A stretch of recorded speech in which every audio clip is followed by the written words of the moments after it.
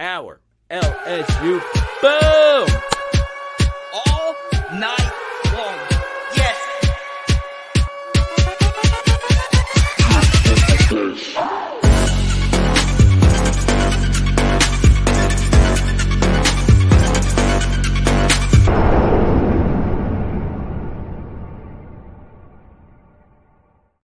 Let's freaking go! CJ Daniels has committed.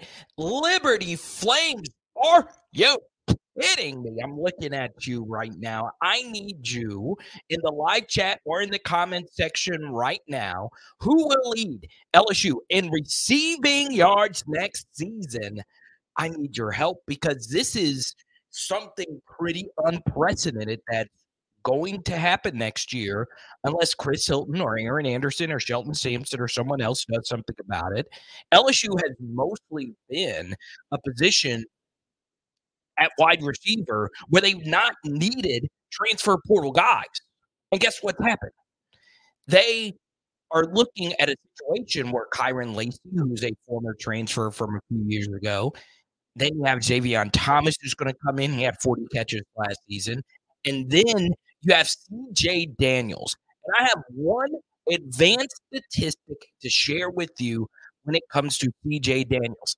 And this is why you come to me, baby. This is why you come get the real, and I mean the real PHL knowledge right here, okay? CJ Daniels led a statistic that Malik Neighbors has dominated in over the past couple of seasons, and it's called yards per route run, okay? Basically, is how many yards do you gain divided by the amount of routes you run throughout the course of the season. And CJ Daniels was number one in this statistic, according to SEC StatCat. Number one, and I understand, it's Liberty. I understand. I've already done a full evaluation on him, and there will be a video breakdown on Patreon later this week.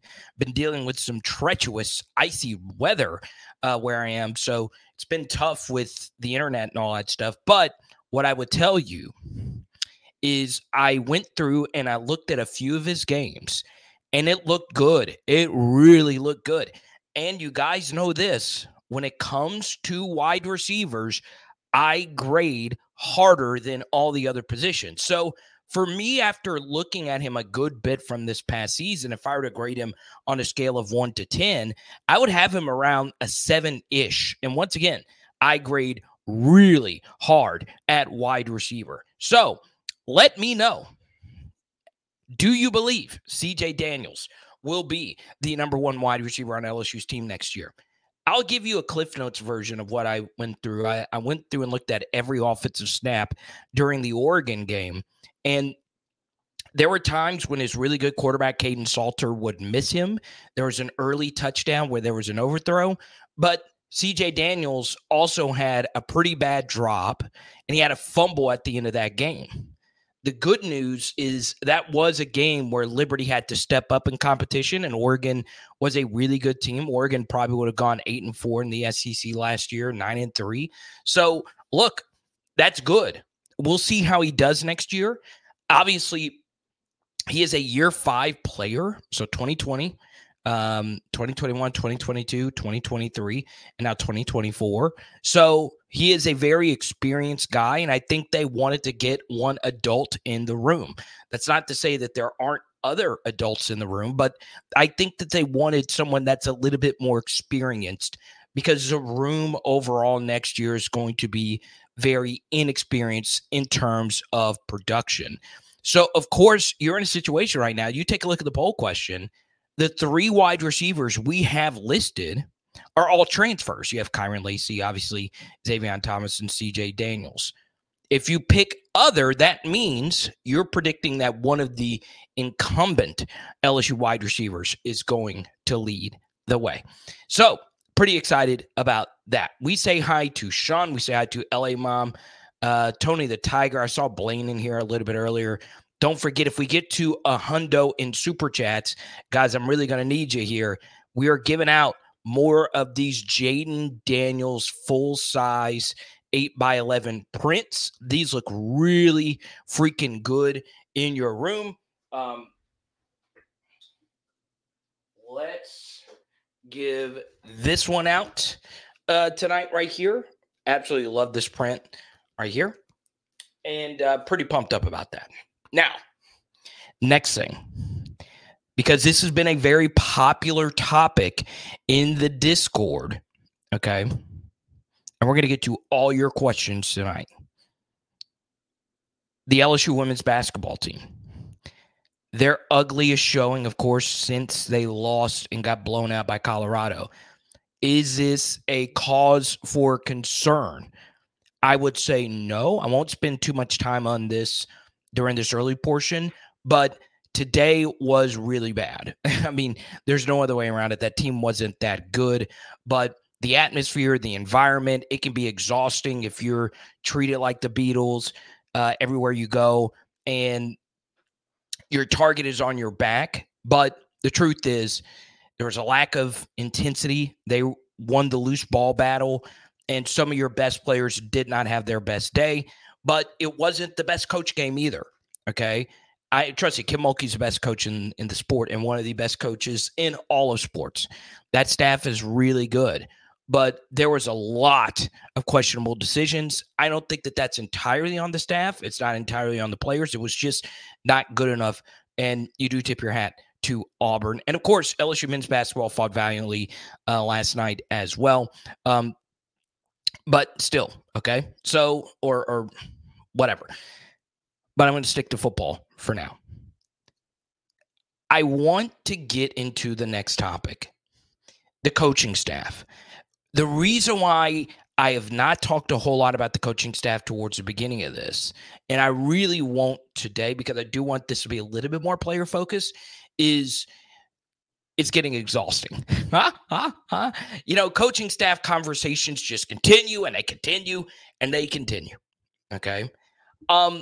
Will it be Corey Raymond as the defensive backs coach? We'll see. I will also tell you this. I'll give you one name that has, made the headlines recently, and it would make a lot of sense, is Carl Scott of the Seattle Seahawks, who formerly coached DBs at Alabama. I think that would make some sense because there is a head coaching transition happening in Seattle. So he could be looking for a new job pretty soon anyway. And obviously Carl Scott is a big-time defensive back coach.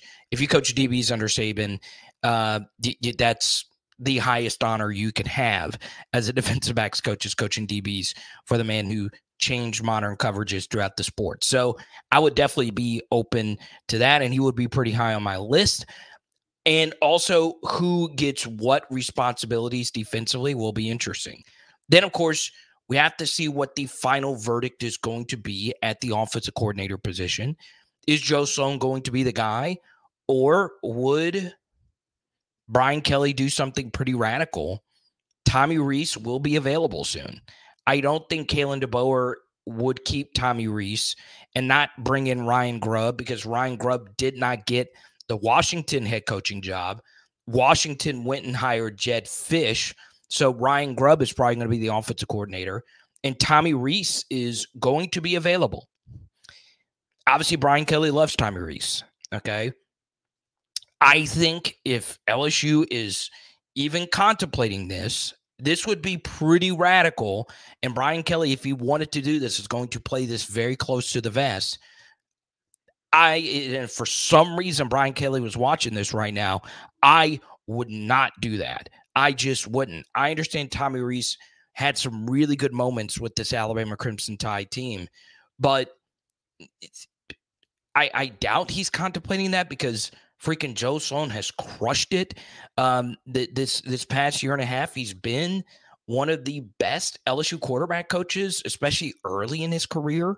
I think he deserves this opportunity, even though he has one game of Power 5 experience as a offensive coordinator.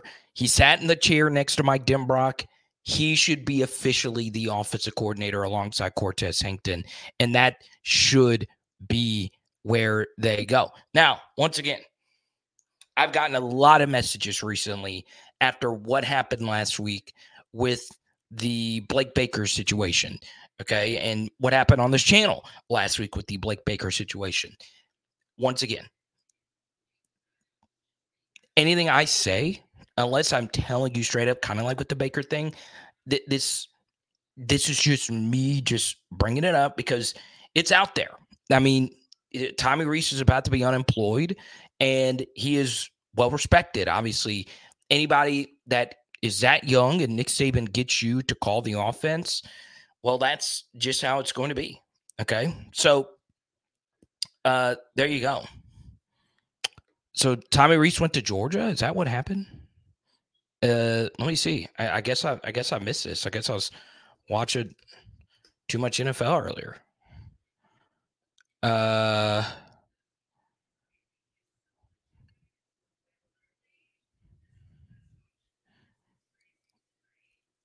I don't know. It's just a rumor. I'm seeing it now. Okay. But why would he go to Georgia? That doesn't make any sense. He wouldn't call the plays. I don't think he's just going somewhere to be demoted. I understand there's not going to be a whole lot of OC jobs opening up, but I do think there would be a lot of schools that would fire their OC even this late in the process to go get him. Okay. So we'll see. Now, next thing. All right. I'm going to do something I normally don't do on this channel. I'm just going to do it. And sometimes you got to be bold. I know you come here for LSU discussion and sometimes SEC discussion and sometimes other discussion, but I have had it up to here. Okay. Up to here with the New Orleans Saints. Up to here. Now, I love the NFL, starting an NFL channel pretty soon. And I love watching the playoffs. I just do. Okay. What has dominated throughout the playoffs up to this point? Really good play callers. Really good play callers. Okay. And mostly offensive coaches. I understand D'Amico Ryans looked really good. They also have Bobby Slowick. All right. The Saints are going to run it back. They are going to run it back with Pete Carmichael, who has proven to you to be bad. You're going to run it back with Derek Carr. And here's the thing. The Saints were battling for that 7 seed with the Green Bay Packers. They were battling tooth and nail. They were right there. How close do you think that New Orleans Saints team is to that Green Bay Packers team you watched today? They're not close at all. They're not close at all. But what do the Packers have? Young quarterback, young offensive coach. What do the Saints have? Wash rag quarterback and a head coaching guy who is 30 games under 500. Career as a head coach. But the Saints said, you know what? We need to run it back. We need to bring them back. Had it up to here. Up to here. Okay? It's crazy. It's crazy. Was I to simper? Kedrick says, I do not want Tommy Rees. Todd says it's being reported that Tommy Rees has been hired as a co-offensive coordinator at Georgia. Okay. Well, you tell me. I've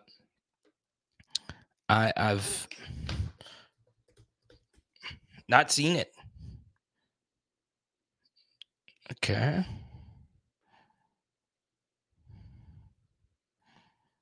I just don't see it. Oh, I don't think that's true. It's a parody account that's been putting it out there. Y'all have really got to vet your stuff. You've really got to vet your stuff. Okay. If that was out there, you would know that was happening. Okay. So that's why you got to be skeptical of everything you read. Okay. So Todd, who you copied and pasted that status from, I just looked and you can see, you just got to go to the profile, parody. Okay. And that's how the rumor started. It doesn't make sense him going to Georgia. The only way that would make sense would be Kirby Smart sticking it to a rival. He's already done that with the defensive backs coach. I loved the defensive back coach that they got, Tavares Robinson. And that was a really good job by Kirby. But that's not here nor there. Okay.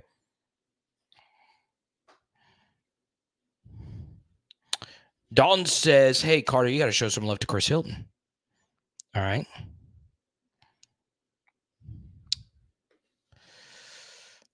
Let's see. What are we giving out for our first $20 super chat? Let's give this out right here. First $20 super chat, we're going to give out a BTJ card. Okay? There you go. Next thing, if you are watching this on Facebook, please share this account. Yes, Kevin Peoples, it is official. He is going to LSU. All right. I want this to be clear as well.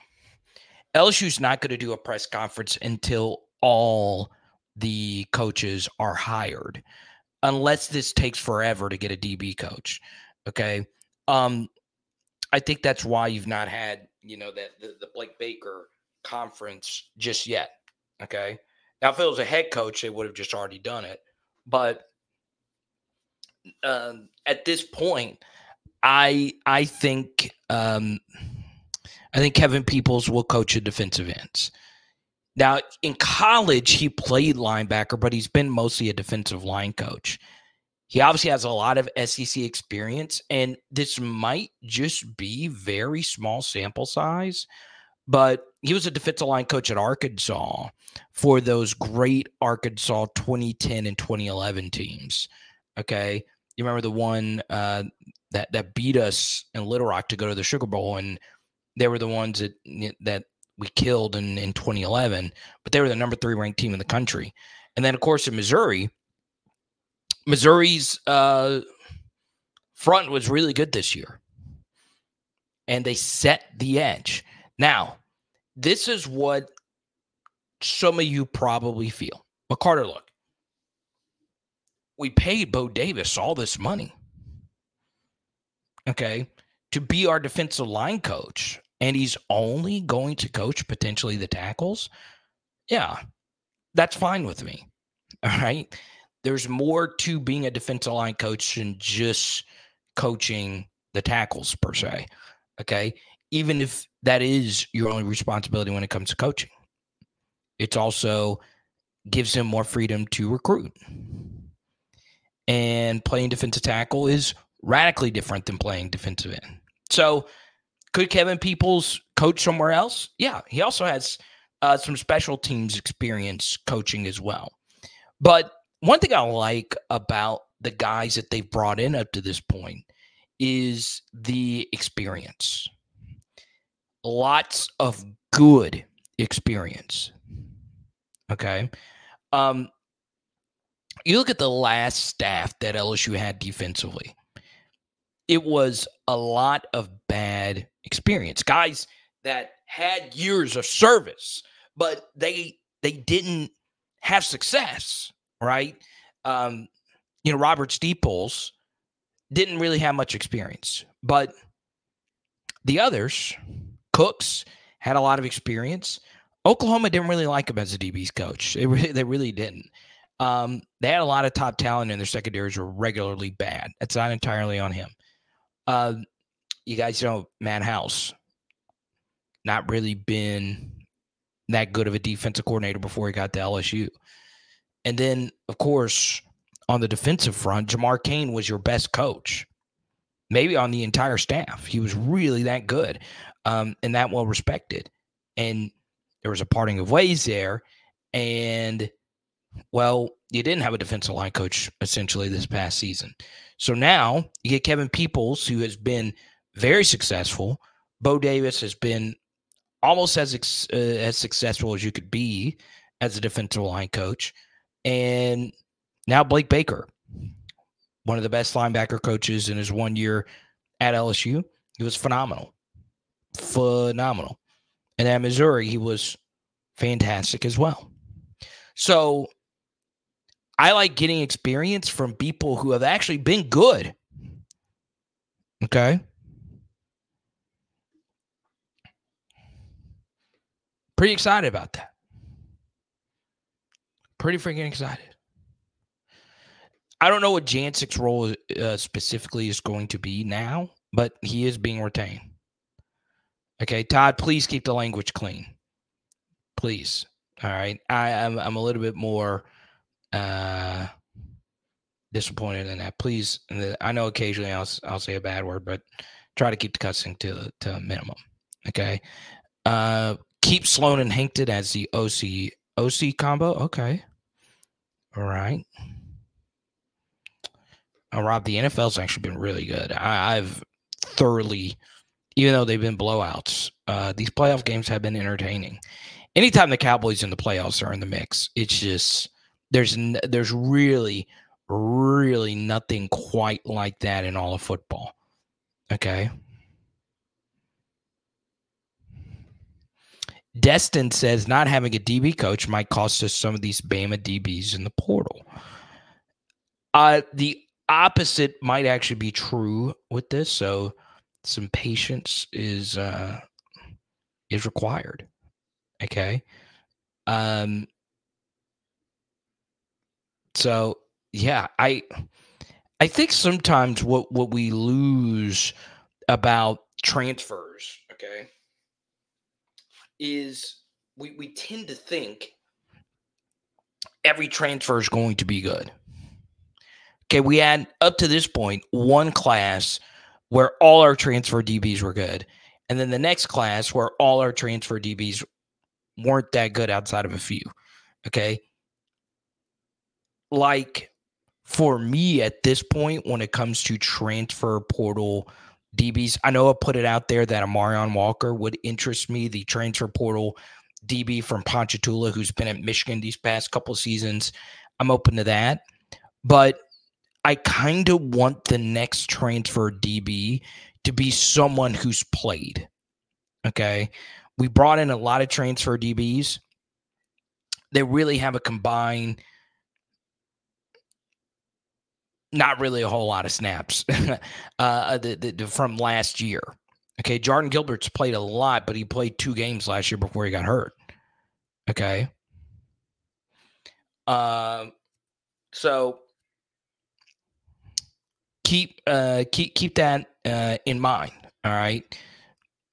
We say hi to Lance. Welcome, Lance. Good to see you. Are we at the Rainforest Cafe here? What's going on? That's great, man.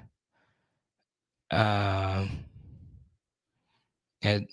it's okay. It's okay to it's okay to drop a curse word every now and then, but just keep it as clean as possible. We do have kiddos watching. I drop an occasional S-bomb, A-bomb, all that good stuff. All right. Now let's go to Desmond, one of the biggest supporters of PH over this season. He says, Carter, I just got on and read through the comments. Is Tommy Reese unemployed? I don't want him at LSU. Okay. I don't know if LSU, and I want this to be clear. I don't know if there's interest from Brian Kelly to Tommy Reese. I just don't.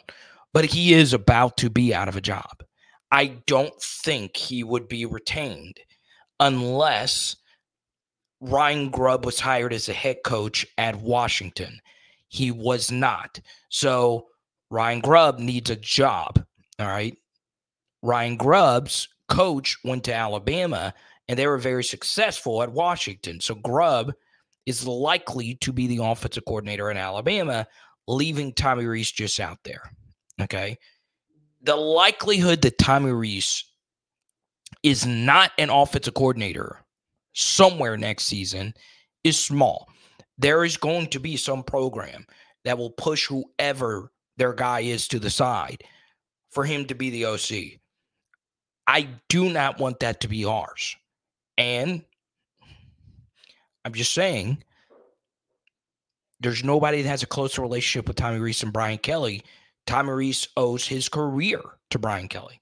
So I would be open to him joining the staff, obviously. He's a coach that talented. And I was kind of on the fence about Tommy Rees being the Alabama OC, but after some deeper detail or a deeper dive, I mean, he was okay when he was without BK and with Marcus Freeman for that one season. So, yeah, I don't know what's going to happen there. I really don't. I really, really, really don't. Okay. Once again, Tommy Rees and Georgia, I do not believe that is a thing. Nobody reputable is tweeted that out. Okay.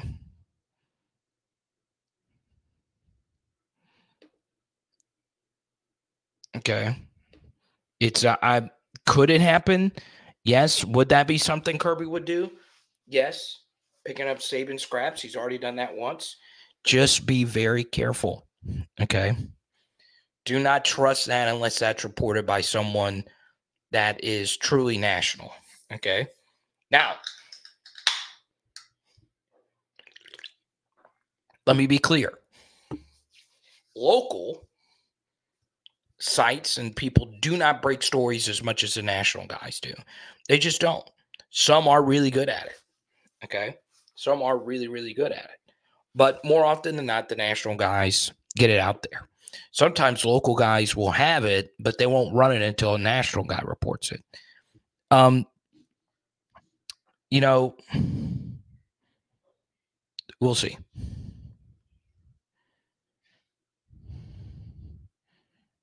Just be careful. Okay.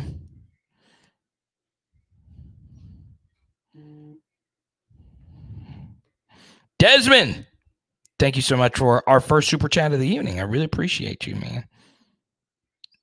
Thank you so much. Cash apps are always preferred.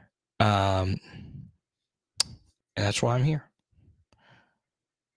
I had to do a PHL meetup to celebrate Saban retiring. Now, next thing I want to get into, all right, is Garrett Nussmeier.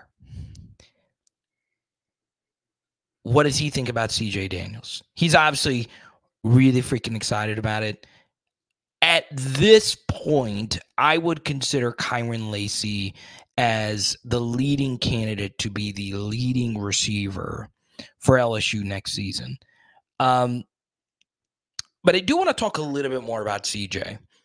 Great jump ball receiver, had an amazing jump ball catch versus New Mexico State. Okay. Up and down game versus Oregon. I do like him though. I do. Do I think he can play in the SEC? Once again, it's very early, but I do think so. I will say though that a lot of you are a little bit worried about transfer receivers. Okay. They have mostly not worked out at LSU.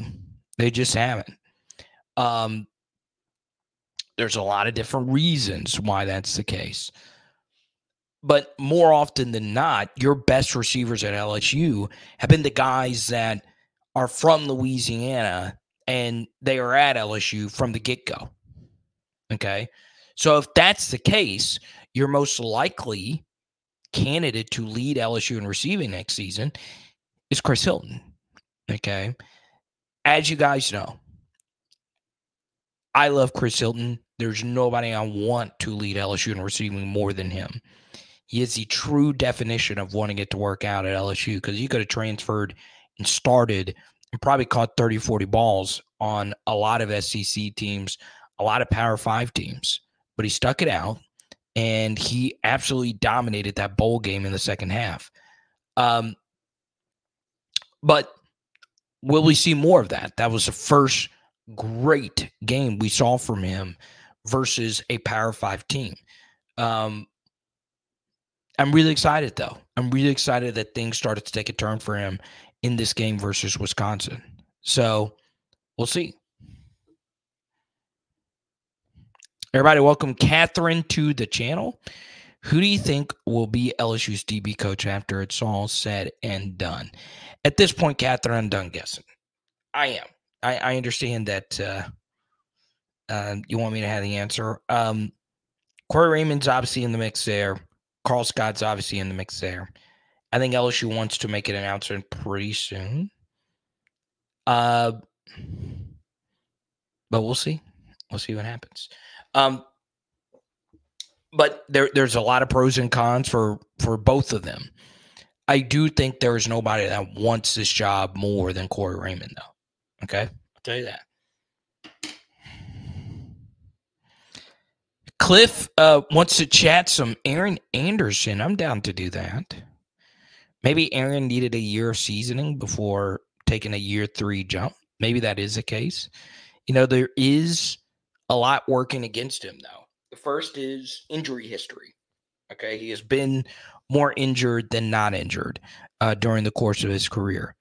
And he's had a lot of knee problems, especially at a position like wide receiver. Knee issues often red flag for me more than anything else.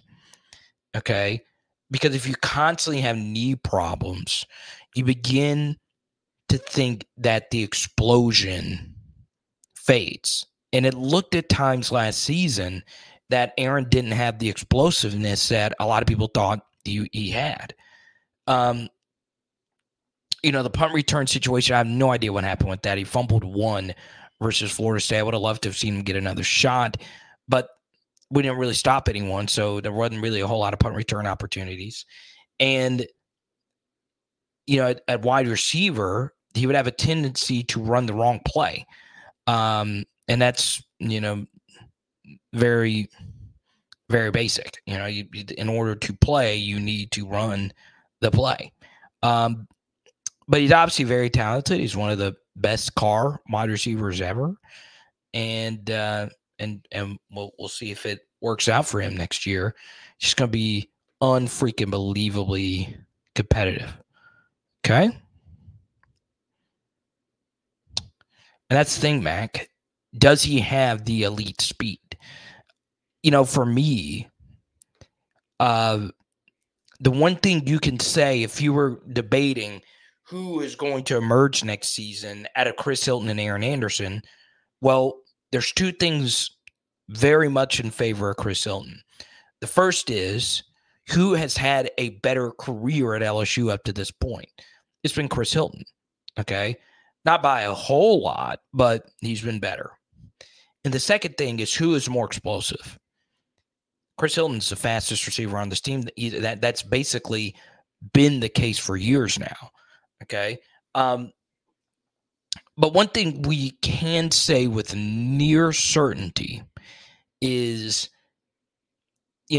ever since 2019 LSU, there's always been a next receiver, right?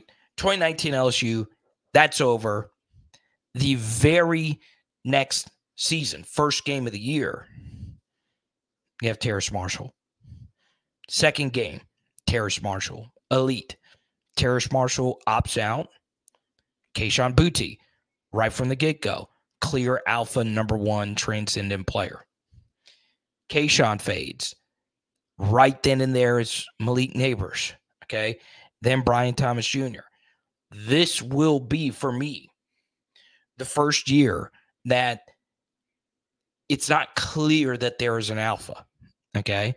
But I think Kyron, just based on what I've heard in practices and what we've seen in games up to this point, Kyron's going to be the guy. Next thing I would say, though, is we have seen enough elite play from Garrett Nussmeier to think that it may not matter as much who the wide receiver is. And that Garrett could just be a very, very, very special thrower of the football. And that is in the cards. It really can be. Now, obviously, with a quarterback like Garrett, the need for having elite receivers is more important than it is for someone like a Jaden Daniels, because Jaden can make a lot more out of nothing if all the receivers are covered. But, I mean, like Garrett's got some of this Matthew Stafford to him. Right before this live stream began, a wide receiver who's not really that good, his name is Tutu Atwell, was running a deep crosser, okay? And the ball was so perfectly placed, the coverage was good, that Tutu Atwell was able to score a 60-yard touchdown. Garrett's got some of that. Now, he's not nearly as good as Matthew Stafford. I don't think anyone here would agree with that. But he's got some of this elite ball placement and elite throwing ability that I think Garrett can get to the point where he is throwing people open, okay, where the coverage might be still very good, but he's still able to drop it in. And I'm really excited to see it. I really, really, really am. Because a lot of my favorite quarterbacks growing up was like that, right? Just guys, it doesn't matter the coverage. The ball is just going to be put in there. Okay. Uh-oh. He's here. Ladies and gentlemen, boys and girls, hide your kids, hide your wife. The Master Blaster's here. Get another super chat for Desmond. All right, Desmond. Let's see what you got here. You say you dropped it in chat. Let's go. Do you think LSU will have 4 or 5 assistants on defense? I hear LSU wants a special teams coach that only coaches special teams. Okay. Very good question. Now, let's chat special teams. All right, we touched on this briefly, but I'll go a little bit longer. And Desmond, thank you for your supers. And because you were our first $20 super chatter, bang, we still haven't gotten a YouTube super chatter. So, Desmond, send me an email. I'll send you this BTJ card in the mail. It's for you, my brother. And thanks for not only supporting me, but thanks for supporting my dear friend Van in higher learning. So Desmond has a very good question. Let's talk special teams. Having a special teams only coach. All right. My biggest concern with the LSU special teams going into this season was not having a special teams only coach. That makes very little sense to me, and it's something I disagreed with Brian Kelly. I think Brian Kelly is a very good coach. But last year with the special teams coaching, and Jared, thank you for the super. I appreciate you. And Kedrick with the Cash App. Thank you, man. And Kedrick, we'll get to your question next.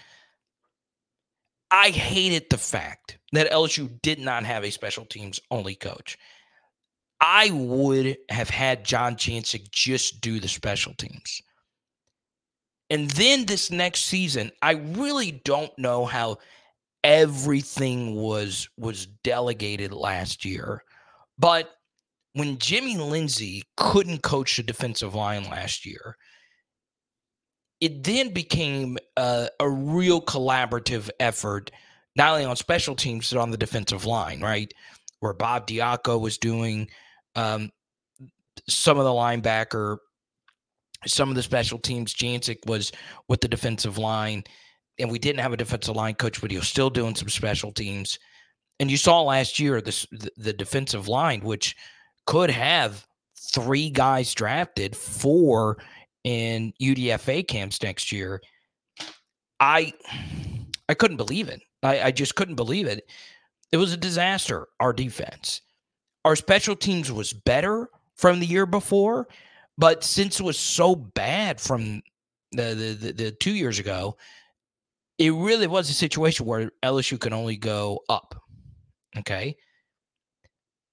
And we touched on this in a recent live stream. I don't remember which one, but part of grading the LSU special teams, and Mark, thank you for the Cash App. I appreciate you. Part of grading these special teams where things get difficult is something called sample size, okay? We never stopped anybody. So when you don't stop anybody, guess what? You don't have a whole lot of punt returns. We also never got stopped. So guess what? We didn't really have a whole lot of punts. So you then factor in We had a lot of kickoffs through the back of the end zone, not only for us, but against us. And because we had such a high touchdown percentage as an offense, we didn't really kick a whole lot of field goals. And because our defense was the worst in the SEC when it comes to touchdown percentage, we didn't really hold a whole lot of people to field goals outside of the Missouri game, where Harold Perkins almost blocked 2. Okay. And he affected 2. And he made the best kicker in the country, or one of the best kickers in the country, miss twice. So it is amazing how little special teams had an influence on any of our games because of those things that we just talked about. So while the special teams had positive regression this past season, it is without reasonable doubt that next year our special teams is going to have an increase in importance just because our defense is going to be better and our offense is probably going to be worse because we had one of the best offenses of all time. Our offense is still going to be really good, but it's just not going to be as good. So punting is going to be more important, and our defense is going to be better. So if our defense is going to be better, that means punt return is going to be more important, if that makes sense. So also our touchdown percentage on both offense and defense is probably going to have some regression back to the mean. So that means field goals are going to be more important. Now, this is where it gets very interesting. If LSU elects to keep John Jancic as their special teams coach, could there be a situation where LSU is bold enough to make a switch at kicker? All right. Now, by all accounts, Aaron Burrell is going to be one of the most hyped kickers ever at LSU. Okay.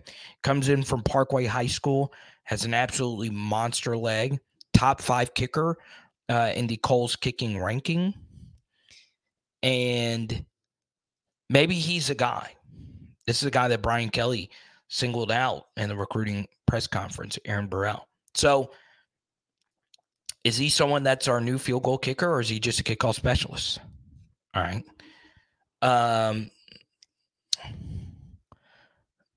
But yeah. Now, let's follow up here. Kedrick, let me know what your question is. Mick, I'm glad you got it in the mail, man. I appreciate it. Thanks for rocking the PHL merch. Hope you get some more.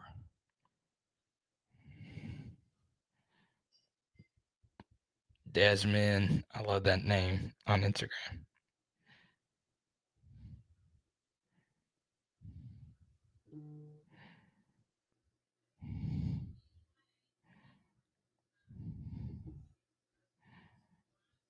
Y'all, man, I'm married to a Cowboys fan. It's sad. It's sad watching this go down, y'all. It's sad. Okay. And Mac, I don't know about Chilton. I don't know. We'll see. We'll see what happens. Okay. Yeah, so you really don't know until you actually are in that environment. But kickers are so laser focused that it probably doesn't affect him too much. Kevin, what's up, my good friend Kevin? Good to see you.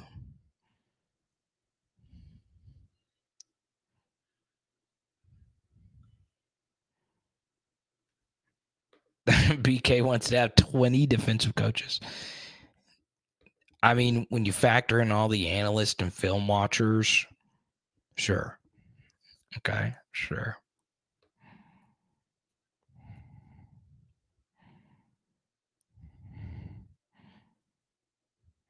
Dev says Kyron. Okay. But Desmond, this was a really good question. I appreciate your support, brother.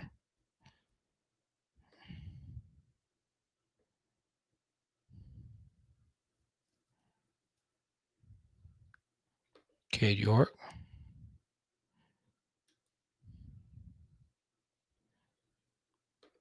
Pat Surtain or Mike Mickens? Ask the Power. I like that. I love Pat Surtain, though.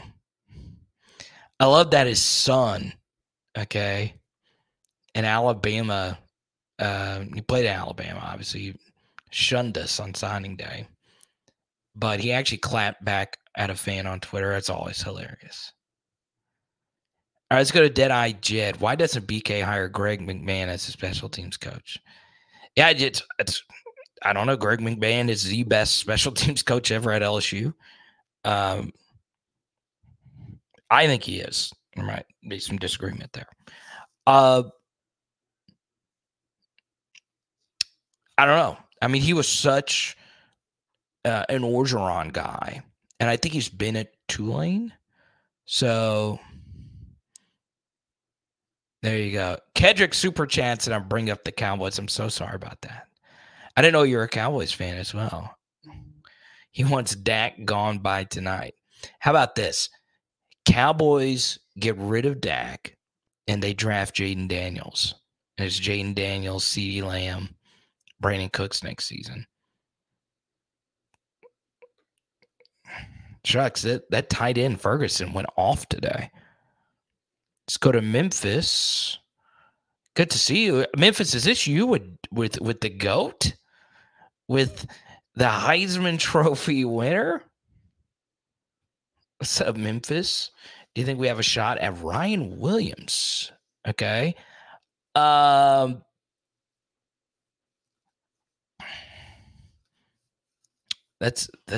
awesome, man. So for those that don't know, Ryan Williams is the 5-star wide receiver who has LSU in his top 5. Now, why are we talking about a high school commitment this late in the process? Well, he was committed to Alabama. So, what's he going to do? I mean, he could pick LSU. So, yeah, I think LSU has a shot in that aspect. I actually watched one of his high school games earlier this year.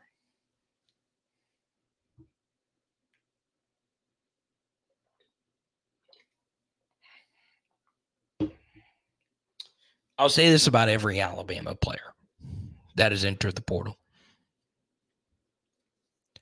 We have a shot at all of them. I'm just going to say it. Because you can make any assertion with player X from Alabama. All right. Amari Niblack entered the portal today from Alabama. He is a very talented tight end. Very talented.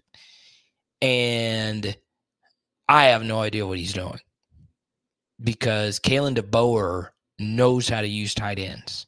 He does a lot of these tight end kind of slips and whatnot. I have no idea what Niblack is doing, especially since Isaiah Bond is gone. Okay. The one thing that's crazy to me is, well, so many of these kids were at Alabama just to play for Nick Saban. Okay. And Isaiah Bond goes to Texas. I wasn't able to verify that photo of him in the Lamborghini. It was posted. It looked like it was a Snapchat. And Steve Sarkisian learned the best under Nick Saban. I really do believe this. Nick Saban retired the same year the Dodge Challenger was discontinued. It's a true story.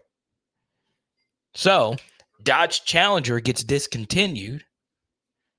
Saban knows his program is dust. Where did Isaiah Bond post a photo in Austin? At a Lamborghini dealership. Okay? It's not hard, folks. Give Elite Weapons a whip. You'll get their signature. Even if it's an NIL loan deal and they got to give it back. You're telling me a 20, 21, 22-year-old kid, I get to ride around in a Lambo, catch passes from a pocket quarterback, Hell yeah. Hell yeah.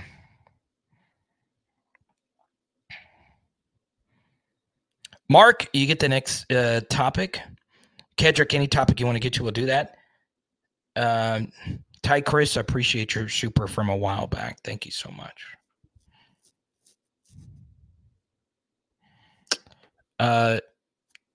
Yeah, I agree.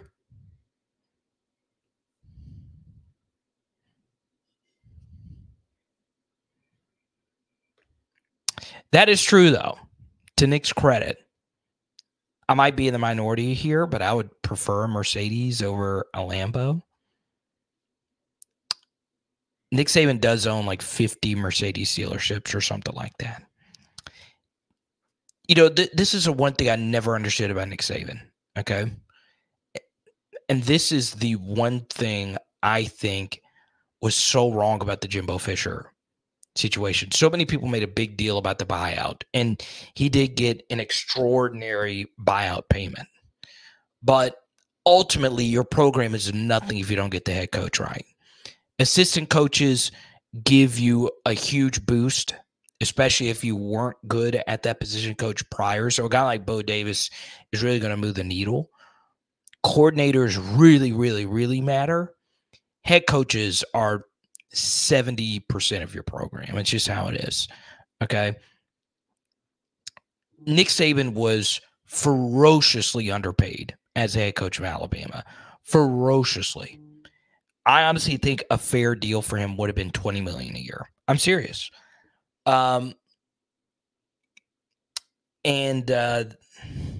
yeah, if you have a good head coach and they win football games, changes your entire city's economy.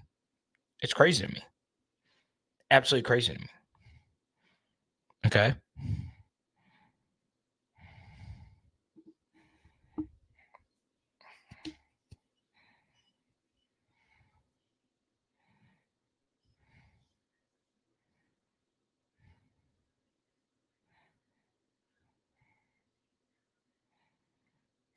Let's see here.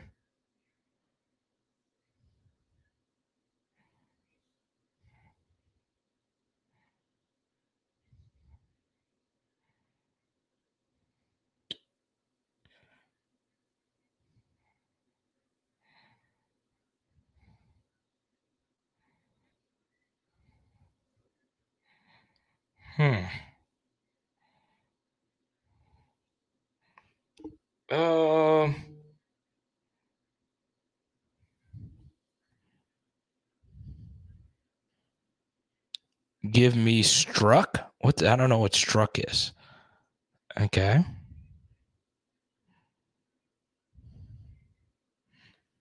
Zachary, good to see you.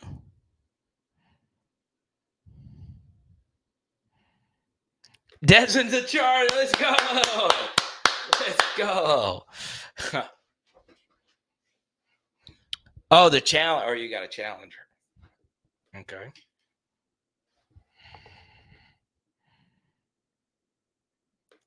So I guess Lambos are big in Austin. I didn't know that, Sylvia. It's kind of strange. You wouldn't have thunk that. I'm going to Dallas in a few weeks with the wifey for Annie, our first Annie, and I gotta get some Texas barbecue. I'm a Terry Black's fanatic, and there is one in Dallas, so I definitely want to. I want to get there. Okay, that is true. The television networks pay the salary. They are the big wigs. Oh, a truck. You would take a truck over a car. Okay. Here's the thing I don't understand about trucks. All right. I understand we're in the South. And we gotta have the big truck. We gotta have the thing cranked up. And you gotta have the truck nuts at the back. And then you gotta have the whole thing. All right. You gotta have the neon lights under. You gotta have the Jason mask. One thing, here's the thing about truck owners I don't get. All right. is 90% of the time you don't have anything in the back that you're actually hauling. And I don't think Skipper's in here. He told me it's better to have and want instead of want and not have. And I get it. But go rent a U-Haul if you actually got to haul something.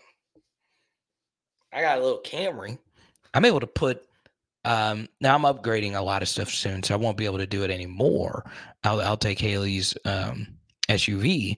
But for a lot of DJ gigs, I'm able to just take my Camry and pack everything in there. We're talking about lights, stands, all kinds of stuff. Speakers.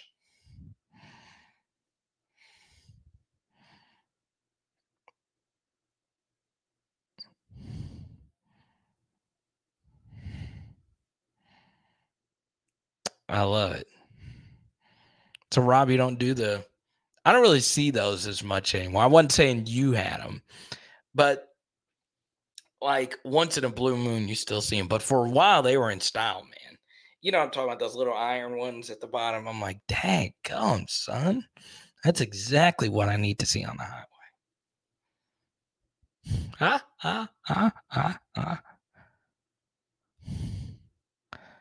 Oh, you drive around in a coffin dolly? What, Cole? Yes, Kedrick, we've talked about this before. You have a special day coming up in Austin, of all places. I'm pretty sure I was talking to you about that. So hit me up if you're in the Discord, or hit me up an email, whatever.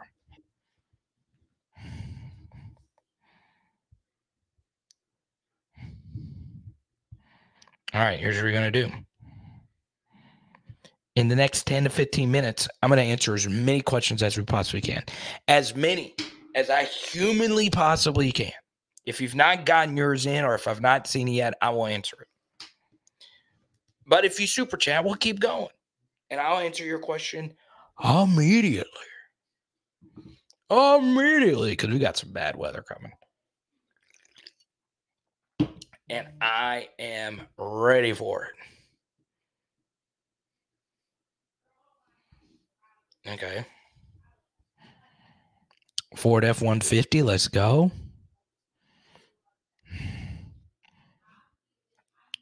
But yes, Kedrick, I show up, play music, man. Not like you're not gonna think I'm Jazzy Jeff though as a scratch guy. I wish I was that good. Trying to learn how to scratch like Jazzy. Yeah, that guy freaking floats on the controllers, man. It's crazy. All right. Dontre Robinson looking to leave Texas. Okay. Seeing the Master Blaster floating around here. BT's in here as well. BT, one of our sharpest viewers. Dante, good to see you. Once again, always check your sources. Mikey's in here as well. Lots of smart peeps in here. Let's see.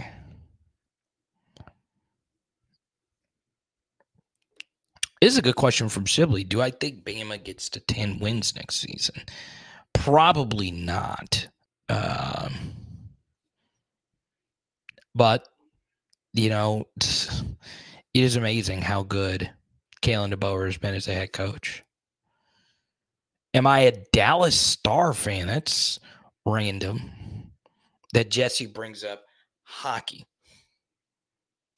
Hockey.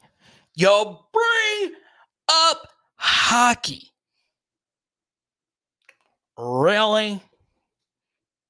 And of course, the only time that hockey's good is if you're there. And I agree. Hockey is a very fun sport to be there. I still got, believe it or not, it's one of the few things I still have around me at all times is my Golden Knights ticket from a few years ago. Stanley Cup champion Golden Knight ticket. But hockey? You bring up hockey? Of all the infinite amount of sports that are better, you could have brought up croquet. You could have brought up what Texas A&M is good at, meat judging. I would have preferred go to a meat judging watch a meat judging competition. And then hockey. And out of nowhere, you say, are you a Dallas Star fan? What in the Gordie Howe, Chris Chelios, Patrick Waugh, Wayne Gretzky comment is that? Hockey.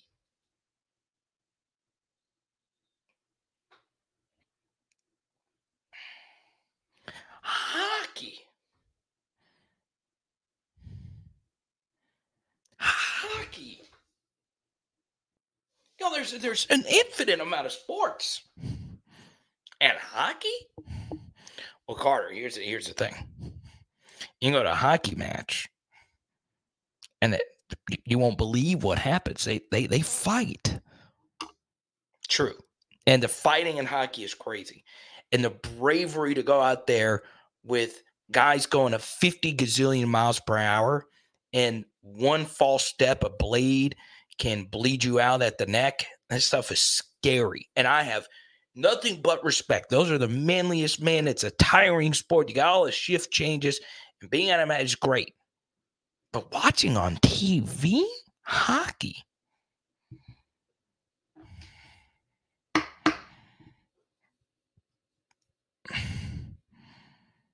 Hockey.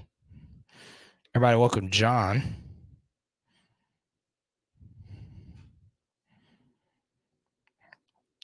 Good to see you.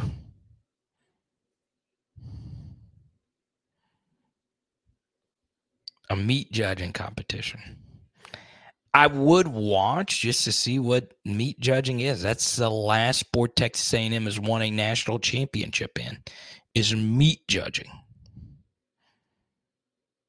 That was the last one.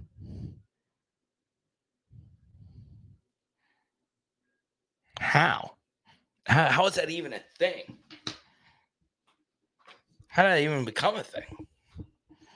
Was someone just sitting around saying, you know what? You know what would be a great sport? How about we get someone out here to judge freaking ribeyes? Just slap a brisket and see, oh, man, this meat is tender. Meat judging. It's an actual thing. Texas A&M, that's how they won their last national championship.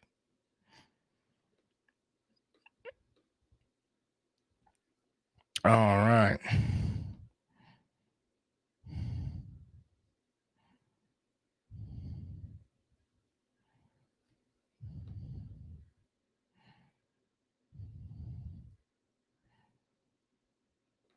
Hey, Sauce Boy, don't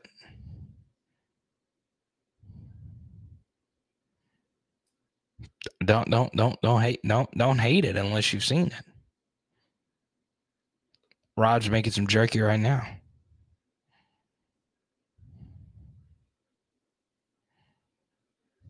Let's go to Scooby. I said I would get back into some women's basketball discussion. He says, not to change the narrative, but Haley Van Lith ain't nowhere near the player she thought she was. She can't create or pass. And defensively, she could be a liability. All right.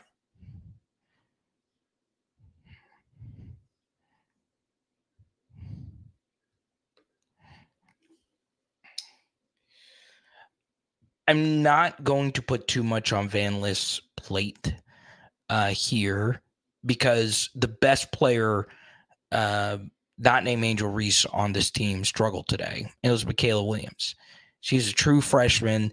It was a raucous road environment. She just was not herself. And she is a shooter. Dude, I have never, in all my life, seen rims as brutal as Auburn. Okay, now what do I mean by that? Well, Auburn's rims, no shot bounces in. They only bounce out. Now, I don't know if it's the rim or how the ball is inflated or whatever. That's not why we lost. I'm just pointing out on both teams, there were a lot of shots that rattled out today, an obnoxiously high amount. Michaela Williams is a distant shooter. So, it just wasn't her day. Defensively, though, was where things really began to fall apart. LSU's not really that deep of a team. And yeah, when I've watched LSU women's basketball, it's tough because a lot of the games are on when, I'm live streaming. But I watch a good bit of the game.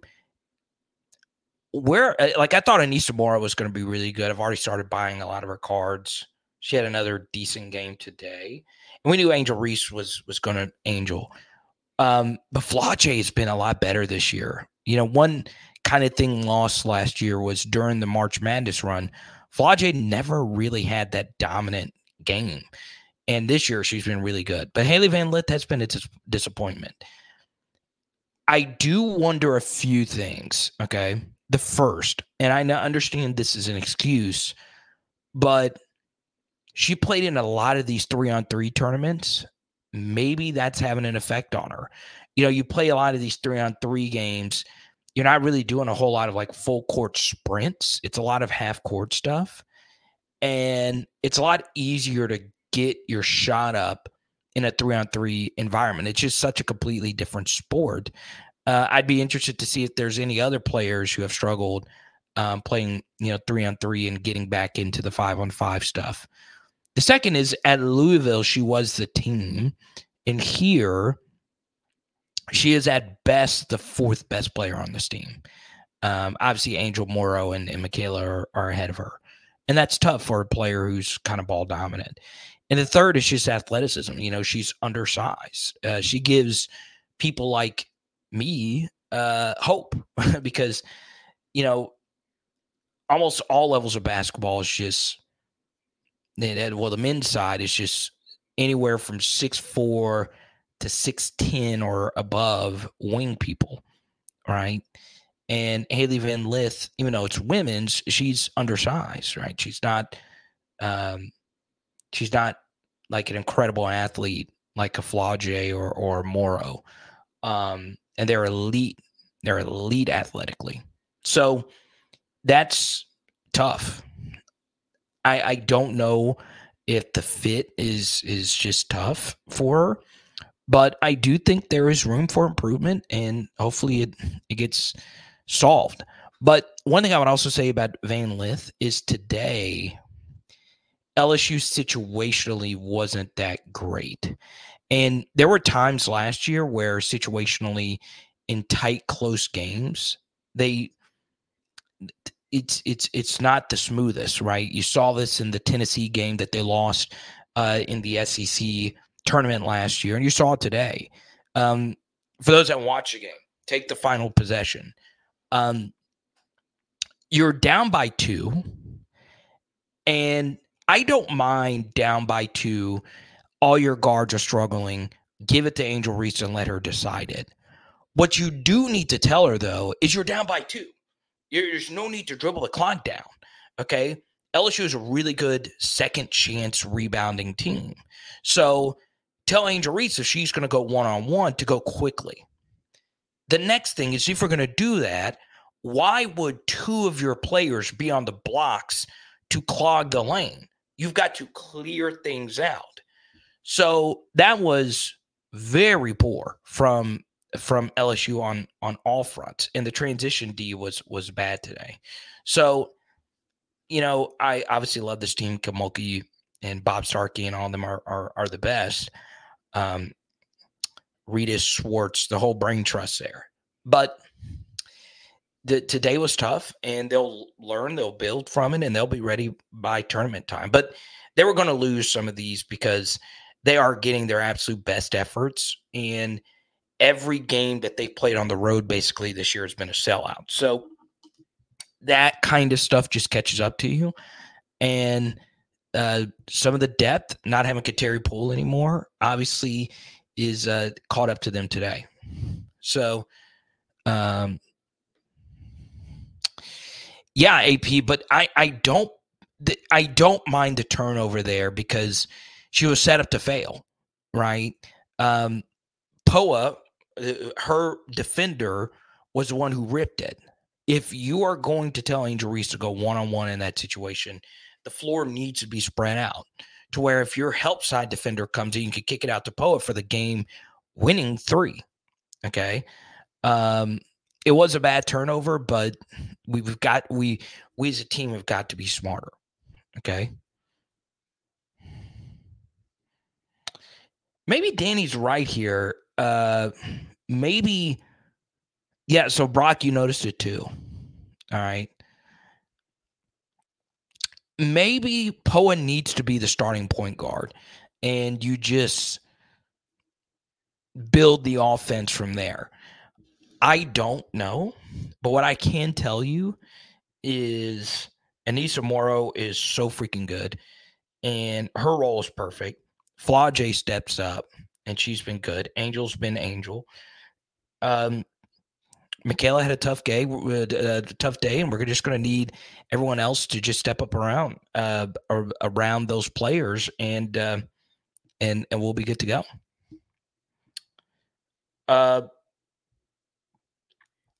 For me, I think this team will still go to the Final Four and play Iowa at some point. And I think that's what we all want. LSU, Iowa for the whole shebang bang. Part 2.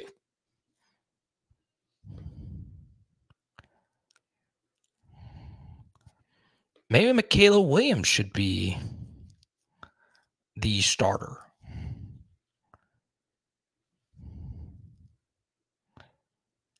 Okay. Maybe Van Lith is hurt.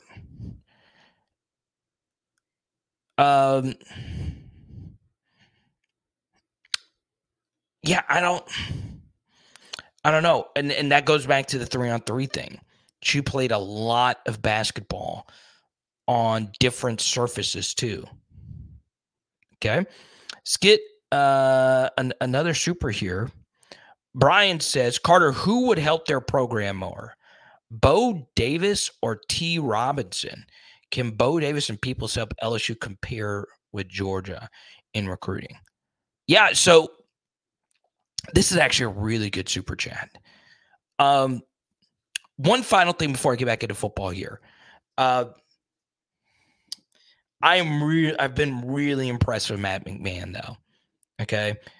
This is a guy who knows everyone in Baton Rouge does not like him or does not think he's that good, especially considering how good, freaking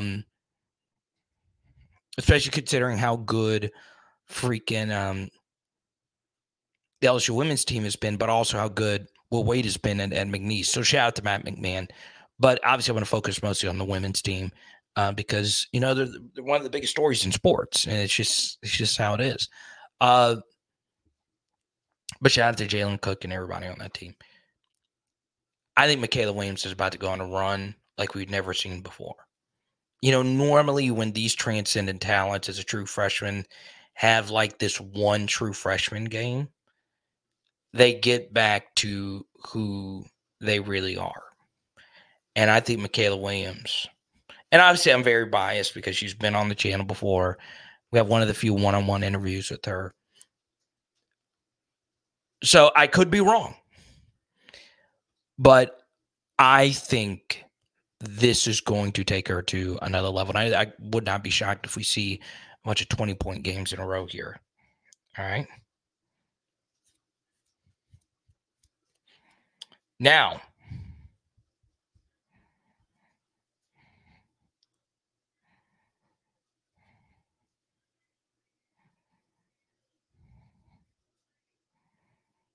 okay, this is very interesting.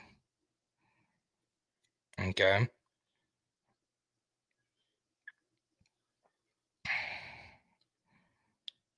And I'll be brief on this. This is from someone that's watching the stream. Okay, and this is from a Bama insider. All right, this is one Bama insider. I have not been able to confirm this, and it does matter. And one more thing on the LSU women's basketball team, my last thing, it's going to be so cool to see Rebecca freaking Lobo in Baton Rouge. They're doing a college game day for the LSU South Carolina game coming up. And game day is going to be here. So it'll be Rebecca Lobo, Andrea Carter, very good announcer. Elle Duncan, shout out to her. I think she's awesome. And Holly Rowe, I think, is going to be here. And then a few others. That's going to be awesome exposure for the school. We need as many LSU South Carolina matchups as we possibly can. And one thing I hope happens is I hope Don Staley and Kim Mulkey never like each other. I think when two A-listers hate each other's guts, there's plenty of time when their careers are over they can make up, right? But it's a magic bird kind of thing. Don Staley, Kim Mulkey, the two best coaches out there. Forget Gino Auriemma. He's old news. These are the two best coaches. Okay. Carolyn Peck, that's the other announcer. Sam, what's up? Good to see you, man. Haley Van Lith is going to be healthy, and we're going to run the table. Forget South Carolina. Forget them. Okay. All right. So this is from one Bama insider that Tavares Robinson might be Alabama's defensive coordinator next year. So it's not signed, sealed, delivered that he's at Georgia, even though Georgia's already announced that he's going to be their DB coach. Now, obviously, if he is the defensive coordinator in Alabama, he's going to go back to Alabama. Obviously, I would prefer him to go to Georgia, because if he were to go back to Alabama, that means less of those Bama guys are going to transfer out on the defensive side of the football. So there you go. But he is one of the best coaches in the country. Okay. It's another reason why I want Carl Scott, because Saban DB coaches are some of the best, right? But can Bo Davis and Kevin Peoples help LSU compare with Georgia in recruiting? Yes. Obviously, if we win 10 more games this season, get to a college football playoff, go on a little run in the playoff, with the 2025 and 2026 classes looking the way that they do now. Now, once again, this is a lot of heavy projecting. We'll see what Bryce Underwood and everyone does if they actually sign with LSU. I think that they are. If it stands in place, LSU has a high likelihood of having back-to-back top 5 classes these next couple of years. Now, if Terry Bussey commits to LSU, this current class very well could sneak into that top 5. I've not done my own projections or not. I just care if you're in the top 10 more often than not. But if you can get inside that top 5, historically, that bodes really well for you. So, yes, LSU is on a trajectory that they're going to have back-to-back top 5 classes. It would be a miracle if the 2025 class is not a top 5 class when it's all said and done, because they have 3 top 10 5-star players, including by far the number 1 guy at the number 1 most important position. Then, in the next class, Louisiana, for the 2026s, they have most of the elite guys. Number 1 D lineman, a bunch of other good pieces. So that's obviously very early when it comes to projections. So, Brian, I know you're a big recruiting guy, especially in New Orleans. You're still going to have, obviously, unless he gets a head coaching job, you're still going to have Frank Wilson and Bo Davis. I mean, this is where he wants to be. He's going to be able to really sink his teeth into the program and get things going. And Coach Peoples has been very successful as a defensive line coach everywhere he goes. So our recruiting may actually get better, as crazy as that sounds. Even though BK has pieced together top 10 classes every year he's been here, we could actually go to another level. And I will tell you, as you guys have seen with the coaching staff, there is money to be had. Now, I'm going to give you one take at the end of this live stream. And by the way, if you super chat, we'll go straight to whichever topic you want to get into. Okay? I understand that there is a good number of you that want LSU to get more high-profile transfers. Okay. This is the problem with getting high-profile transfers before you get position coaches and a framework in place before you move forward. Okay, number one, it could set jealousy in your locker room. It's already crazy to think about potential locker room division when this guy gets more money than the other. Okay. What would create more locker room division is if a transfer makes more money than some of the guys that are already on the team, some of the guys that have already put the blood, sweat, and tears into the program. They make more money than you do. Okay. So before you go spend all this money on transfers, why not make sure you have coaches who are going to be there instead of 1-year rental transfers that you're paying $1 million to or $500K to or whatever the case may be? Why not get the coaches who have proven to be successful? Okay. Pay those guys. And, I've always been one of these people that have not dove too deep into what I've heard about NIL and all of that. But, anytime someone has commented, hey, are we behind on NIL?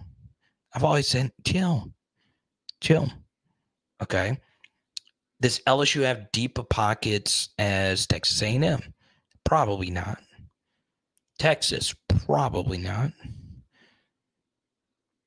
But the pockets are deep. Think about all the buyout money that's been paid. Okay. Maybe, hear me out here, Brian Kelly wanted to get a staff in place. Pay those guys because they're the guys actually coaching. Okay. That'll be there from year to year, hopefully. So I also think there is going to be a strong push for 2025. Paying what needs to be paid to make this one of the best recruiting classes we've ever had. Okay? Because I think BK feels this team next year might not be the team, even though there are some things about this next year's team that sets up really, really, really nicely. Most notably, your offensive line. But the next year might be the year. The 2025 LSU Tigers. But I wanted to bring that up because, I am one of these people that would tell you, hey, you know what? The Dumas Johnson guy, the Georgia linebacker, why didn't we just go pay him to be our linebacker? We know he's good. Why don't we just go why didn't we pay Andrew Makuba, big time safety, who I believe was once committed or thought to be committed to LSU, went to Clemson, now he's at Texas. Sark gets a lot of these flashy transfers.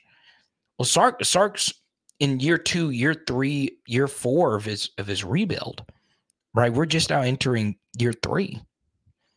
Okay, we're having to change all these different coaches. He's not had to make as many big-time coaching changes as Brian Kelly's had to make.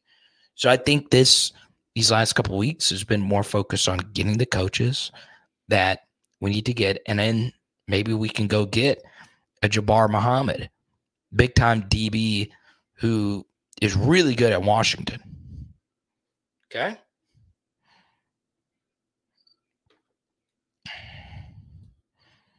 Carl Scott recruits.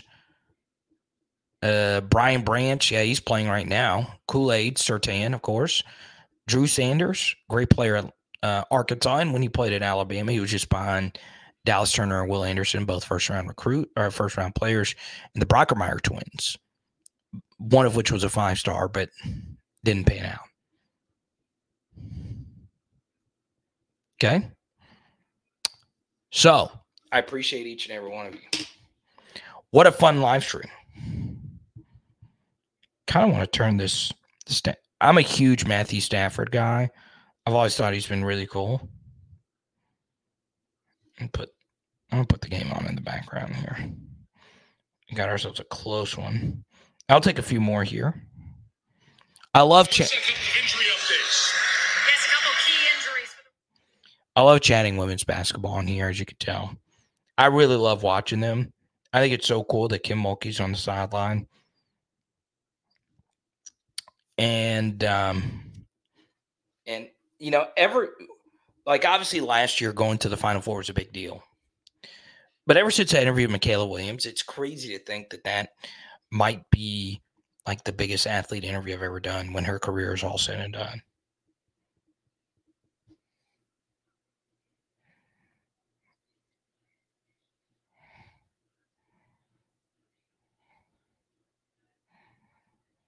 Dude, this Puka Nacua guy is unreal, man.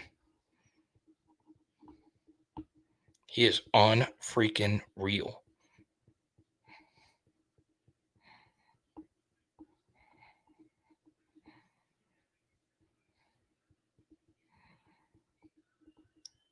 Like, how many wide receivers in the NFL are better than this guy? Obviously, Jamar,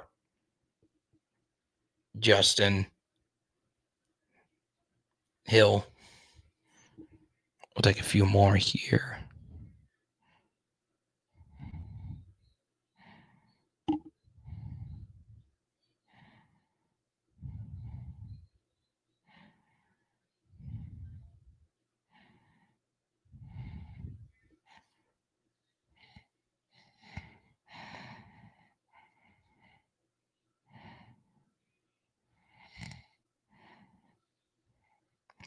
That's true, TJ. Let's get on a phone call soon, my brother. Let's go to JJ. I agree on getting great coaches, which BK seems to be doing. Concerns seem to be with these higher profile transfers are coming and going while we wait to fill coaching spots, especially at DB. That's true. And trust me, JJ, it has been painful because there are some guys that would be guys that I would love to pay for when it comes to when it comes to ROI. I think like Andrew Makuba would be someone that would fill a lot of needs for us. That's a guy that's proven to be a really, really good football player up to this point in his career. But, you know, that's not what we've done up to this point.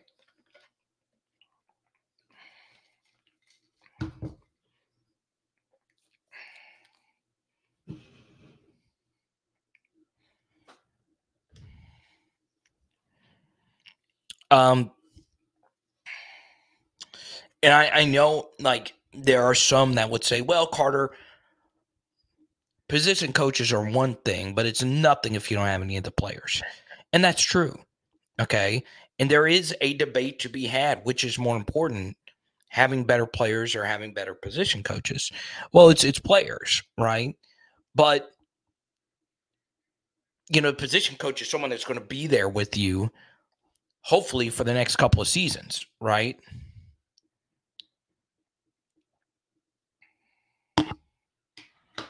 Let's see here.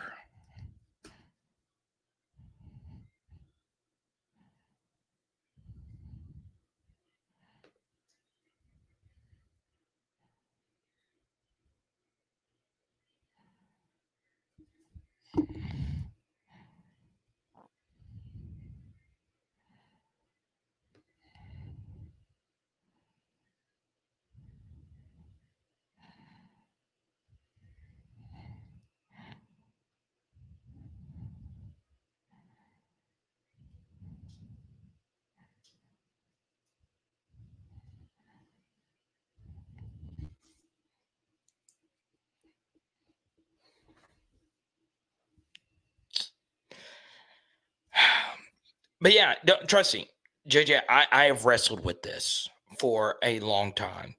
Like, because I just think to myself, man, let's just say it costs $250K to get a big time DB. That might be worth it, you know?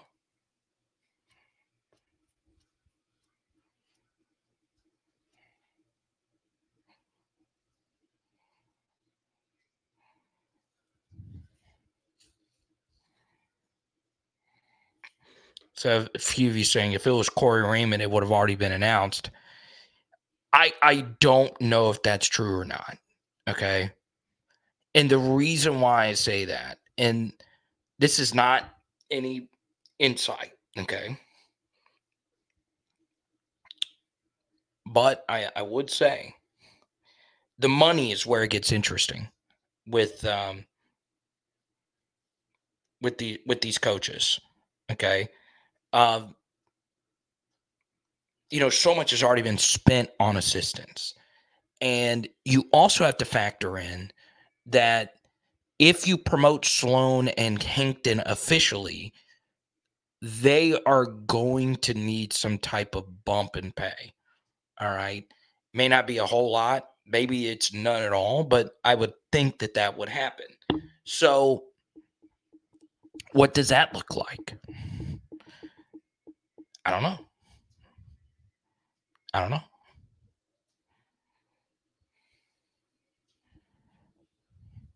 Yeah, chance it took a while last year for them, and they made the playoff.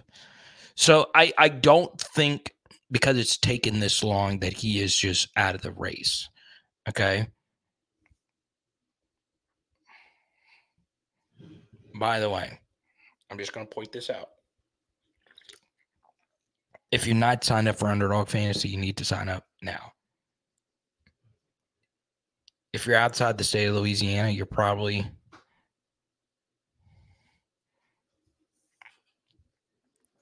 eligible. Underdog Fantasy. UnderdogFantasy.com. Bang. Bang. Promo code Carter.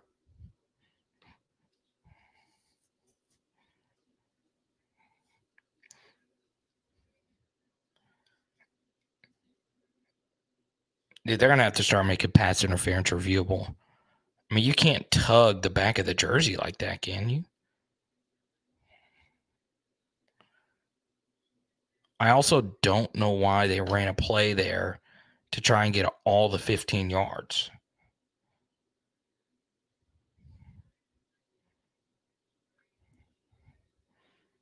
That was also really stupid to return that punt.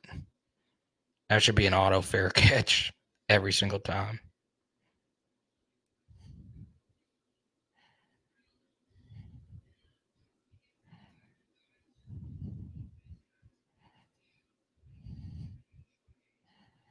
Chance.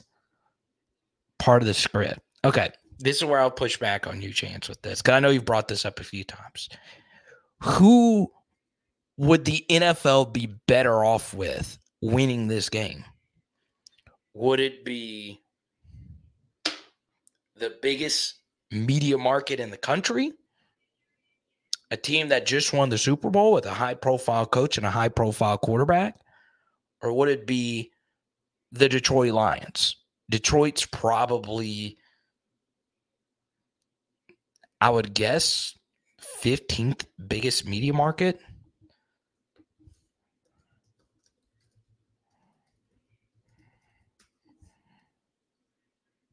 Okay, let's see. Detroit is, wow, right on the money, 14. Not quite right on the money. Right there, 14. So LA is the number 2 media market, and they are the number 1 media market left in the playoff in Detroit. Okay, and the other LA team is out. Okay. Do you know how big of a number LA, San Francisco would be next week? Even though it's 2 West Coast teams, it would be massive. Abso-freaking-lutely massive. Okay. So I don't know. There are some tricky things though. That was a funny follow-up. Maybe they need Eminem. Hot take. This is going to be the hottest take, hottest NFL take. And this is why you're going to subscribe to my new NFL channel soon. Hottest NFL take is coming right here. The Eminem, Kendrick, Dre, Mary J. Blige, Snoop halftime show. Slightly overrated. Slightly. I thought it was good. I thought it was great that all these legendary artists shared the same stage. That is awesome. Slightly overrated halftime show. Rihanna will always be number one. And I'm just a massive Rihanna fan. But I know. Now y'all come after me with the Prince and Michael Jackson. And here, and the Hornsters are going to come out of here and say, no, Carter, it was JT and Janet Jackson. That was the best one.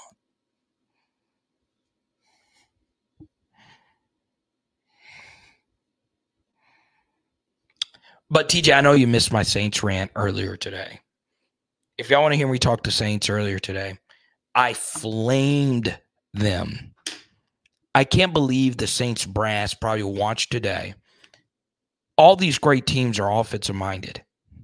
And the Saints have the worst OC QB combo in the league. Oh, what a cutback.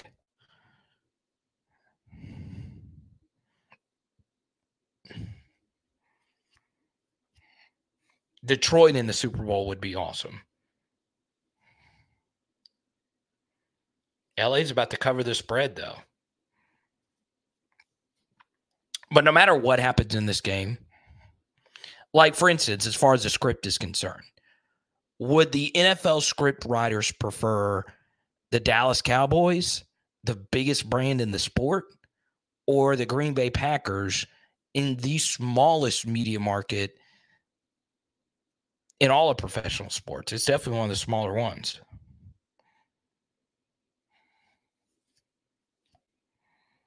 I would call the timeout now if I were the Rams.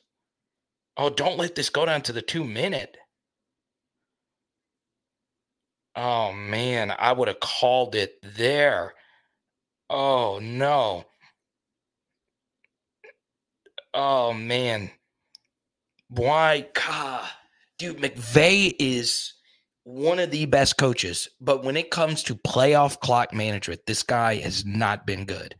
Even in their Super Bowl run, where they almost choked it away versus the Buccaneers. You call the timeout in front of the 2-minute warning.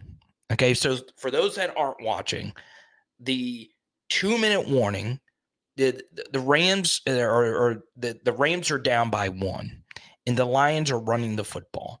Okay, they have the football on their own 30-yard line, and there was 2:32 left to go in the clock. All right, and it was a fresh 40. You call the 2-minute you call the timeout ahead of the 2-minute warning because it forces them to run the football on second down. They have to run the football on second down, okay? Because you want to bleed the clock down automatically to get the 2-minute warning out of the way. Because if you throw it on second and it's incomplete, guess what? You probably can't throw it on third because you give them the 2-minute warning after the punt. Okay?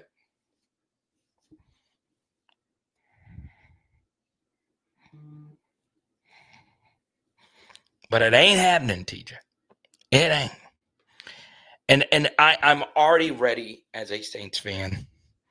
And I'll always admit this. I am not the biggest Saints fan. Okay? I'm not. And I'm not just saying that because you're kind of mid here. It's just my team hierarchy has always been LSU number 1, Liverpool number 2, then Pelicans number 3, and then the Saints are kind of in that range after that. Okay? But those have always been my big 3.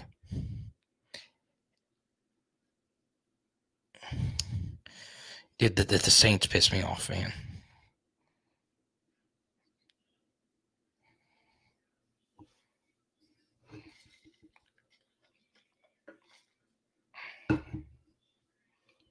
I might be producing more short form content.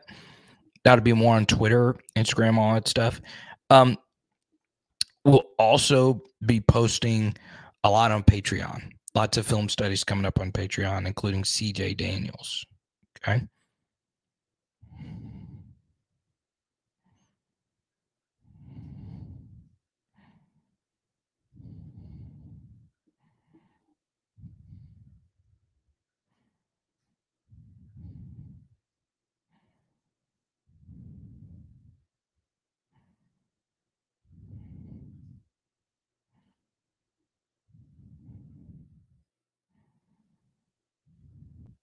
Got it. That's the game right there.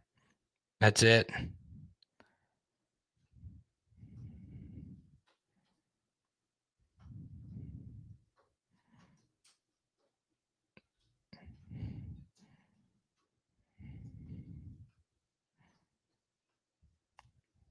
The sun god.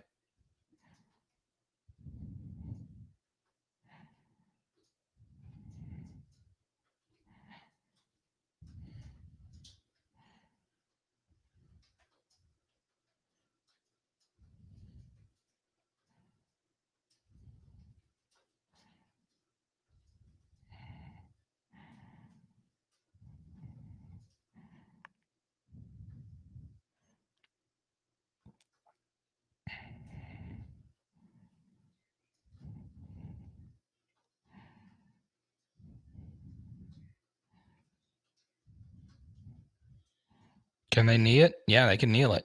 It's game.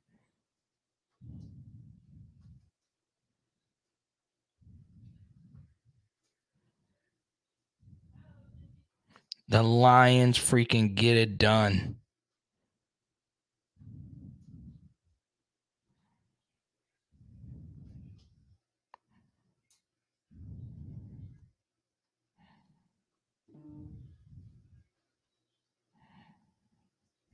The Lions get a playoff win. If the Lions are getting playoff wins,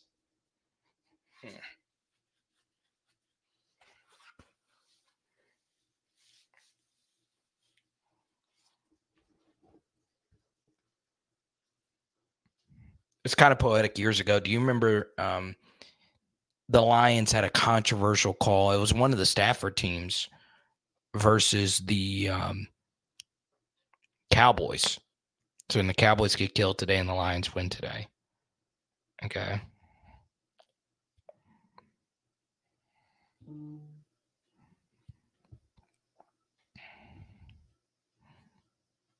And then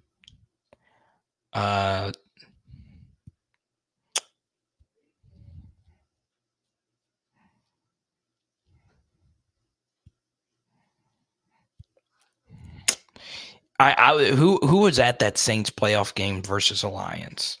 Who remembers that? Drew Brees going up against the Lions team, that Calvin Johnson and Stafford. I also saw Stafford in that Sugar Bowl versus Hawaii.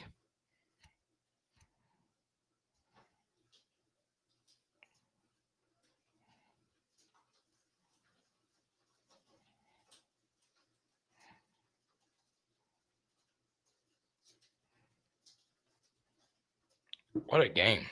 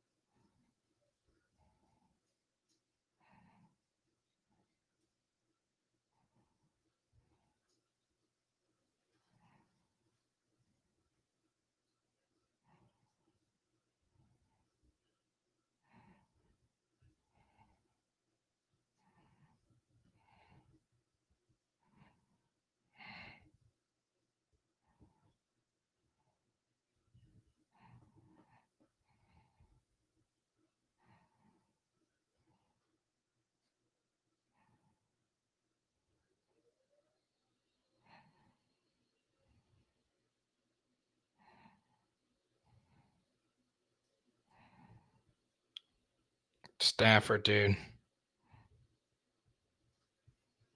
Stafford. Waits 32 years? That's wild, dude. 1992. Insane. Me too, Alan. I was very young.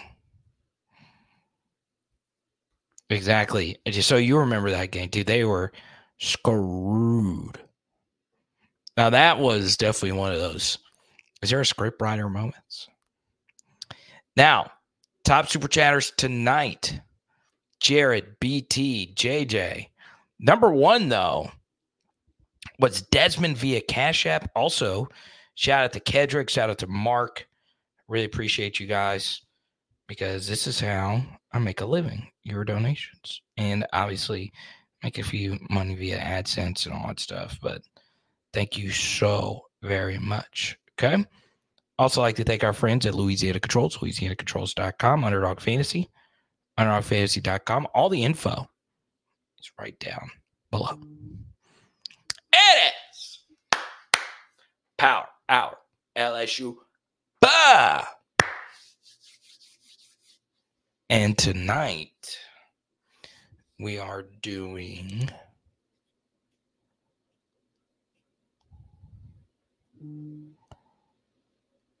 gumbo.